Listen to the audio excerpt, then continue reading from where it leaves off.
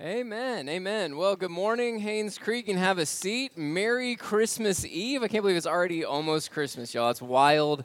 It's flying by. I don't know about you, but this season seems so busy right now. But it is great to be worshiping with you this morning. Thank you so much for joining us. And I just want to say a special welcome to those who may be here for the first time. Maybe you're in town visiting with family, or you got invited by a friend in the area. Either way, we are so grateful that you are here worshiping with us. We love and appreciate that you would take the time to come and be our guest today. And if you don't have a church home, if you don't worship somewhere typically or usually, we would love to have you. We gather here in this gym every single Sunday morning at 10 a.m., so we would love to have you join us again next week even, or the week after, whatever works for you. We would love to have you. But thank you for being here on this special Sunday, and we've got some special guests in the room beyond our first-time visitors. We've got some awesome children in here. Typically, we have kids ministry that runs from birth through 5th grade, and we have some incredible volunteers that are pouring into and teaching our kids the gospel week in and week out, but we like to do a special family-style service for Christmas Eve. So kids in the room, I need you to do a favor for me, and don't worry, I'm giving you permission to do this, so don't look at mom and dad. It's okay. I'm going to count to 3, and I just want you to give me as loud as you can. Just give me a big yell, all right? 1, 2, 3. Let me hear you. Come on. I know my kids they yell louder at the dinner table. Y'all, what are you doing back there? That was weak, but I'm going to give you a pass. That's okay. I got a question for you, though.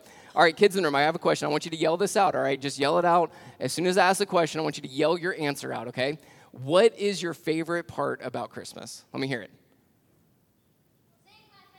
Seeing your family. That's a good one. Jace, well done, man. Yeah? Opening presents, I heard. Ben loves the Christmas cookies. That's awesome. That's awesome. That's great. That's great. There's a lot of good things about Christmas, right? Who can tell me, kids in the room, who can tell me why we celebrate Christmas? What's the most important thing about Christmas? Let me hear it. Anybody? Jace is the man back there. Well done, sir. Jesus is the reason for the season, right? This is why we celebrate Christmas every single year, is because of Jesus. I want to take a few minutes today and let's just focus on what this season means. Let's focus on Jesus and why we celebrate Christmas every single year. And what we do each year is we celebrate the birth of Jesus. And many of y'all have probably heard this story 1,000 times. If you've grown up in church, you've probably heard it numerous times. Even if you're not familiar with church, you've probably heard some version or little bits and pieces of it. But we know that the birth story starts with a young engaged couple, Mary and Joseph, who at different times were both visited by an angel and told that Mary would become pregnant with the Messiah, with God's Son, God himself. The virgin would become pregnant. And we know that as she became pregnant, there was a moment in history where the Roman Empire called for a census, and everybody had to go back to their hometowns.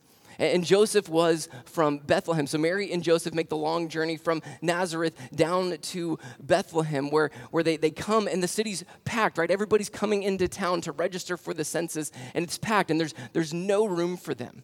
Right, we're told that there's no room in the inn, there's no guest room. What that means is there was no private place for Mary and Joseph. And this was about the time that she was going to give birth. So thankfully, they found some kind of common room. Most likely, they were opened up to like some common room living space area in somebody's home. They welcomed them in, and this was at night, and the animals would have been in there with them. And that's where Mary gives birth to the Messiah, to God himself, born in some common room with animals, and then wrapped in cloths and laid down in a manger, which is an animal feeding trough. I mean, the Messiah, God himself, being born in the most humble way possible. And then I love what Luke says. In Luke chapter 2, Luke says that this is what happens after the birth of Jesus.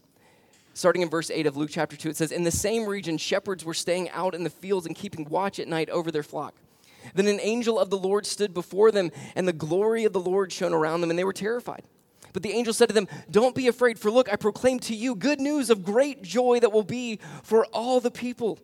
Today in the city of David, a Savior was born for you, who is the Messiah, the Lord. This will be the sign for you. You will find a baby wrapped tightly in cloth and lying in a manger.' Suddenly there was a multitude of the heavenly host with the angel praising God and saying, 'Glory to God in the highest heaven, and peace on earth to the people he favors.'" this, man. God was so excited about the birth of his son, about the birth of Jesus, that he tells the first people that were there, right? Just find some shepherds in the field and like, hey, y'all, here's the good news. A Savior was born tonight. And he says that this is good news of great joy for all people. This was no ordinary birth. This baby that was born was no ordinary baby. And the reason that Jesus' birth, as we're told here, is good news of great joy for all people is because of who Jesus is and what Jesus would accomplish for us. So I just want to take a few minutes of our time today and just remind us of who Jesus is and what he accomplished for us. And to do that, I want to actually go back to the Old Testament. I want to look at a verse in the Old Testament in the prophet of Isaiah. And what is fascinating about the birth of Jesus is that God told us about the birth of Jesus hundreds of years before it would happen. Hundreds of years, God was telling his people that there was a coming Messiah, that a child, a Savior would be born. And I want to look at one of those passages today in Isaiah chapter 9, verse 6. Isaiah chapter 9, verse 6, and it says this. For a child will be born for us, a son will be given to us, and the government will be on his shoulders. He will be named Wonderful Counselor, Mighty God, Eternal Father, Prince of Peace. Now, this verse is a promise from God about the coming Savior, about the coming Messiah. It's a promise of Jesus, about Jesus. And we're told here that he's going to be called 4 different things. He will be named 4 different things. Now, these weren't typical names, right? Like Jesus was growing up and someone was like, oh, hey, wonderful counselor. How you doing, buddy? Hey, Prince of Peace, come over here. Come sit next to me.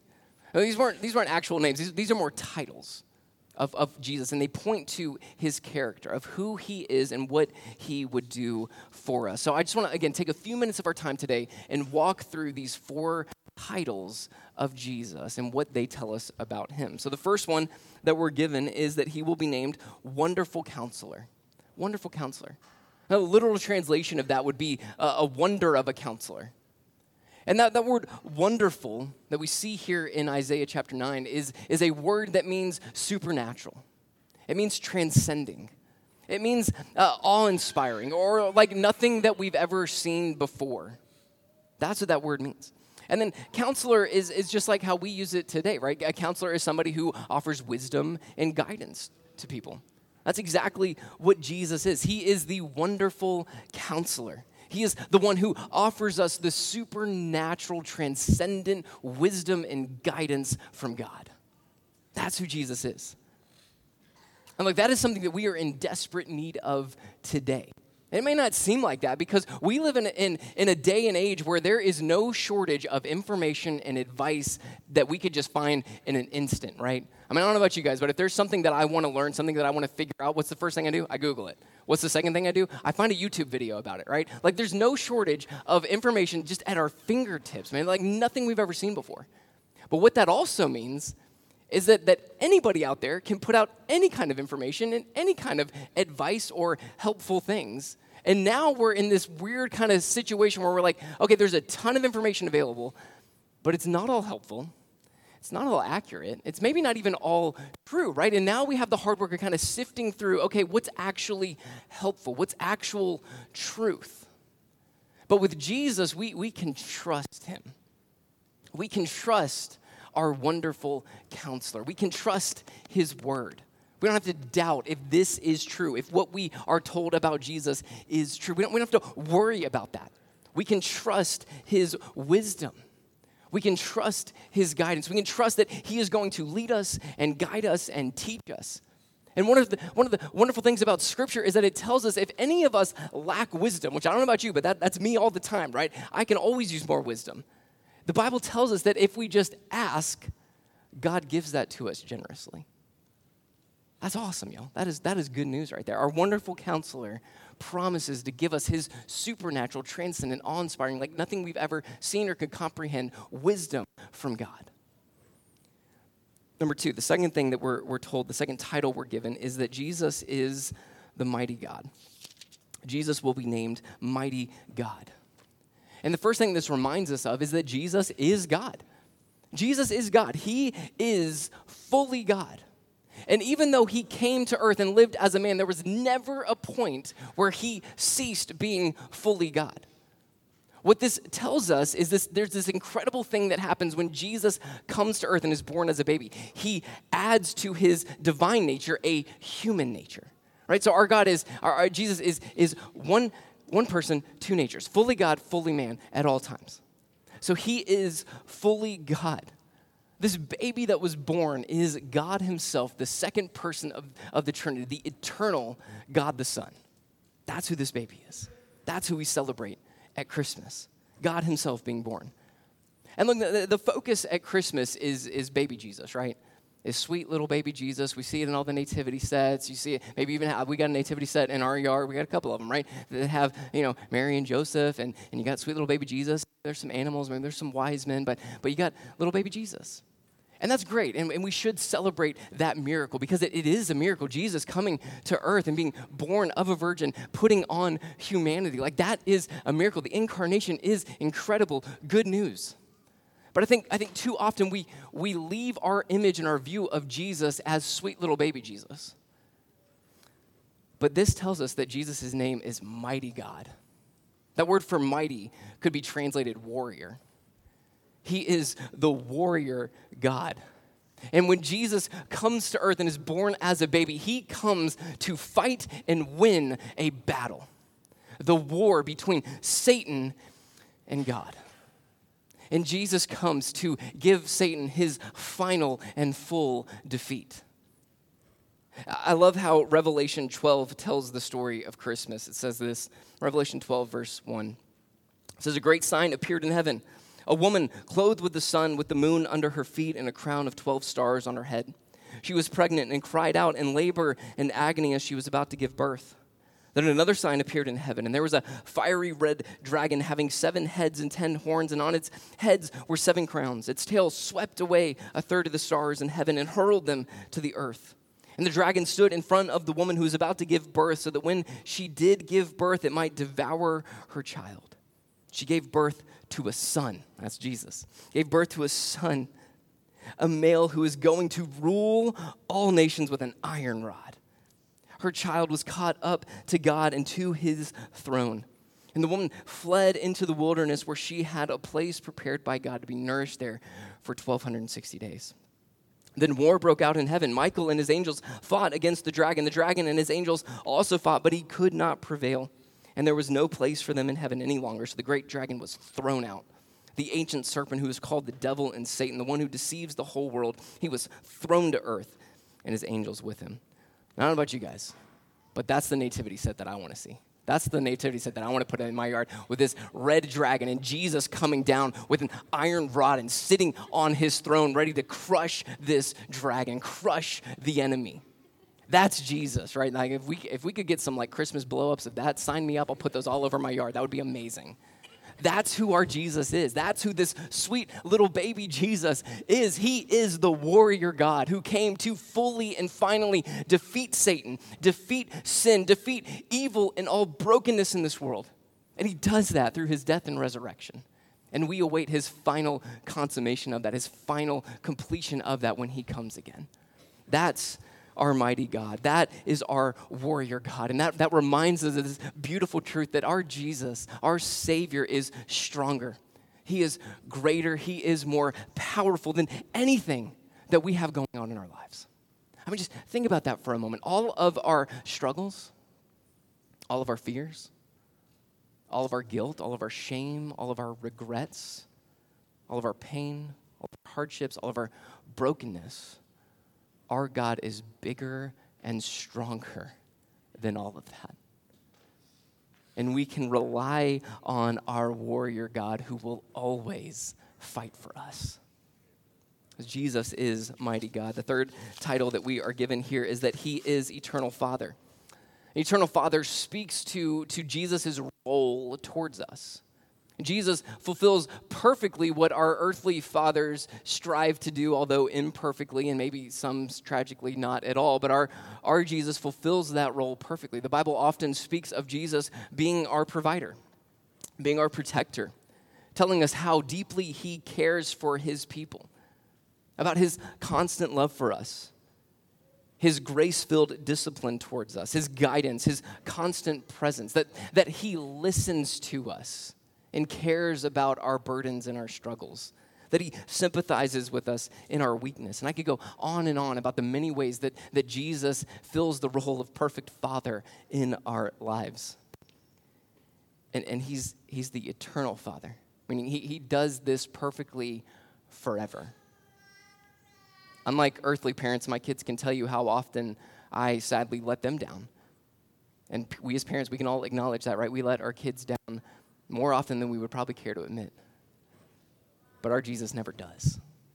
He never does. He never fails in his role as Father towards us. He is always loving. He is always caring. He is always protecting, always providing. He's always at work in our lives. And what the Christmas story tells us, what the birth of Jesus tells us, is that Jesus is always with us. In Matthew's version of the Christmas story, Matthew tells us, and he quotes another Old Testament passage where he says that this baby will be called Emmanuel, which means God with us. And that's the beauty of Christmas, is it reminds us, the birth of Jesus reminds us that God is with us. He's with us. And he's always with us. And it tells us that Jesus left the glory and the riches and the perfection of heaven so that he could come and live as a human, live as a man, and be with us. And that's a constant presence. He never walks away. He never turns his back. He never abandons us. Despite the many times we turn our back on him and we walk away from him in our sin, Jesus is always right there with us. That is our eternal Father.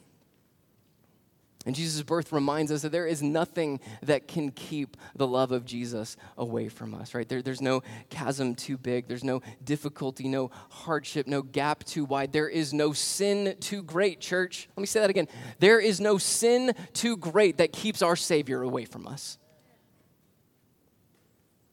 And as the eternal Father, he is the one who provides the path of eternity for us. Jesus tells us in John 14:6 that he is the way, the truth, and the life, and that no one comes to the Father except through faith in him. Eternal life comes through Jesus. And the fourth title that we're given here is that Jesus is the Prince of Peace. The Prince of Peace. He is the one who brings us ultimate, true, and eternal peace, church. Look, the Bible tells us that we're all sinners. We're all sinners, and because of our sin, that makes us enemies of God. We are against God in our sins. And there has to be someone to come and reconcile us to God, to bring peace between us and God. And Jesus is the one who does that. Jesus brings peace by coming to earth, by being born, by living the perfect life that we never could. And on the cross, he takes on our sin. He takes on the punishment that we deserve for our sin. He takes on all of that so that through faith in him, our sins can be forgiven. And that forgiveness brings peace between us and God. It reconciles us to God. It draws us near to God. And this spiritual, eternal peace is not just for that. It's not just for eternity. It's not just for our spiritual lives. It's not just in terms of our sin against God. This peace that Jesus brings us is for everyday life. We tend to live busy, hurried, stress-filled, hectic lives, right? I mean, especially around the holidays. I won't make you raise your hand, but I'm sure some of y'all are probably feeling a little stressed out right now. Maybe you're planning for parties and family coming into town and wrapping gifts and all the different things that, yes, we love about the holidays, but it's busy. It's busy, and it can be filled with stress. And it's not just holidays. That tends to be how many of us live our lives, is filled with stress and worry and fear and anxieties. And here's the beauty of our Prince of Peace. He wants to give us his peace, and the way he does that is by us taking all of our stress, all of our worries, all of our fears, and then giving them to Jesus. He wants us to do that. He wants us to bring our burdens. He wants us to bring our fears. He wants us to bring all those things that we're worried and stressed out about and give them to him. Entrust those to him. And say, Jesus, here, I'm giving you this stuff and I'm trusting you to do with it as you please. So we get to exchange all of those things that burden us and weigh us down. And then Jesus takes that and then gives us his peace. And we can live a life of peace in the midst of chaos and stress and worry and fear that this world so often brings. That is our Prince of Peace. And church, as I close up here, I just want to read again Isaiah 9:6, because there's a part at the beginning that we skipped over, and I want to come back to that. Isaiah 9:6 again says, "For a child will be born for us. A son will be given to us." Jesus comes for us. Jesus is a gift given to us. Who doesn't like gifts, right? Like, we all love giving and receiving gifts. We do that so often at Christmas, right? But Jesus here is the greatest gift. He's the greatest gift. And the reason why is because what Jesus brings us is eternal salvation. Is salvation. As I mentioned earlier, the Bible says that we are all sinners. We're all sinners, which means we all think, say, and do things that go against God's standard. And God's standard is perfection. So you might not like that term sinner. You're like, Travis, I don't really like that. I don't want to be called a sinner. Okay, well, that's fine. But can we all admit that none of us are perfect? Can we all admit that we all fall short sometimes? We all do things and say things and think things that we shouldn't and wish we could take back. That's what the Bible calls sin. God's standard is perfection. That is a standard that you and I could never meet. We could never meet. And because of that, because of our sin, because of our failure to be perfect, the Bible tells us what we earn, what we store up because of our sin is God's wrath and punishment. And what we deserve is to be separated from God in hell forever. That's what the Bible tells us. That is our fate apart from Jesus. And that's why we celebrate Jesus at this time. That's why him being born, him coming to us is such good news. Because Jesus came to save us. Jesus comes to earth. He is born as a baby, as a man. And again, he lived a perfect life. He fully met God's standard, lived a life free of sin, never messing up, not even once. Jesus lives a perfect life. And then he willingly goes to the cross. He willingly lays down his life for us. And on the cross, he takes on all of our sin. He takes on all that punishment that you and I deserve. He takes on all the wrath stored up for our sins. And he dies the death that we should have died on the cross. See, Jesus lived the perfect life that you and I never could. And he died the death that you and I deserved. But here's the good news of the gospel is that Jesus doesn't stay dead. On the third day, Jesus rises from the dead, fully defeating death, sin, and the devil. And the Bible tells us that when we put our faith in him, which means when we trust in Jesus for our salvation, not relying on ourselves, not relying that at some point at the end of our lives, our good deeds are going to outweigh our bad deeds. That's not God's standard. God's standard is perfection. We can never reach that. And here's the good news of the gospel. We don't have to. Jesus does it for us. So when we put our faith and our trust in him, that perfection is applied to us. Jesus takes all of our sin. He forgives all of our sin, church, past, present, future sins, all forgiven by Jesus. He sets us free from the bondage of sin. He gives us the promise of eternal life. And the Bible tells us that those of us who have put our faith in Christ are no longer condemned. No longer do we live under condemnation. No longer do we live under wrath. No longer do we face our guilt and our shame. No more darkness. When the Bible talks about us living in sin, it uses this metaphor of darkness. It tells us that before Christ, before Jesus saves us, we live in our sin. We live in darkness. But what Jesus does when he comes, when he saves us, is he brings the light of salvation. Jesus tells us in John's gospel that he is the light of the world. He brings us out of the sin of darkness and brings us into his glorious light. Just a few verses above in Isaiah chapter 9 and verse 2, it says this: the people walking in darkness, that's us, have seen a great light. A light has dawned on those living in the land of darkness. That's what Jesus does for us. He comes to be the light of the world. He comes to rescue us out of darkness and set us into the light of his eternal life and forgiveness. That's what Jesus does. So look, in a minute, we're gonna pray. The band's going to come back up here and lead us in a few more songs. And we're going to do something. We're going to drop the lights. And this is why we passed out glow sticks to you on your way. And if you didn't get one, there's some. Lee's back there. Raise your hand, Lee. Lee's back there. There's some back there by Lee. Go grab one of those. And we're going to go. You can crack these now if you want to. You can do it when we pray. We're going to drop the lights. And we're going to light up this place with these glow sticks. And it's not just because it's fun to do at Christmas. It's not just a special time. Looks cool. It's to remind us of this truth, that we were once in darkness, and Jesus came to rescue us out of that darkness and bring us into the light. So I'm gonna, like I said, I'm gonna pray, and we're gonna worship, and we're gonna sing, and we're gonna raise these high, church, and we are gonna praise our wonderful counselor, our mighty God, our eternal Father, our Prince of Peace, the light of the world, Jesus Christ.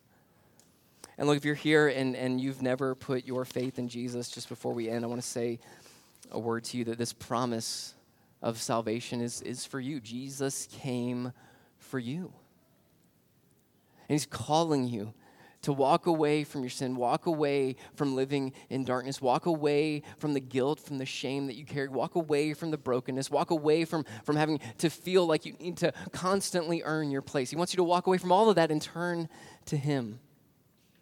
He wants to save you. He wants to forgive you. So if you're here and you've never put your faith in Jesus, but you're ready to step out of the darkness and into the light, as I pray, I just want you to say these things to God too. Just say, Jesus, I'm trusting in you for my salvation. Not relying on myself, not relying on my works. I'm trusting in you, Jesus. Please forgive me. Save me. Like he does. The Bible tells us that everyone who calls on the name of the Lord will be saved.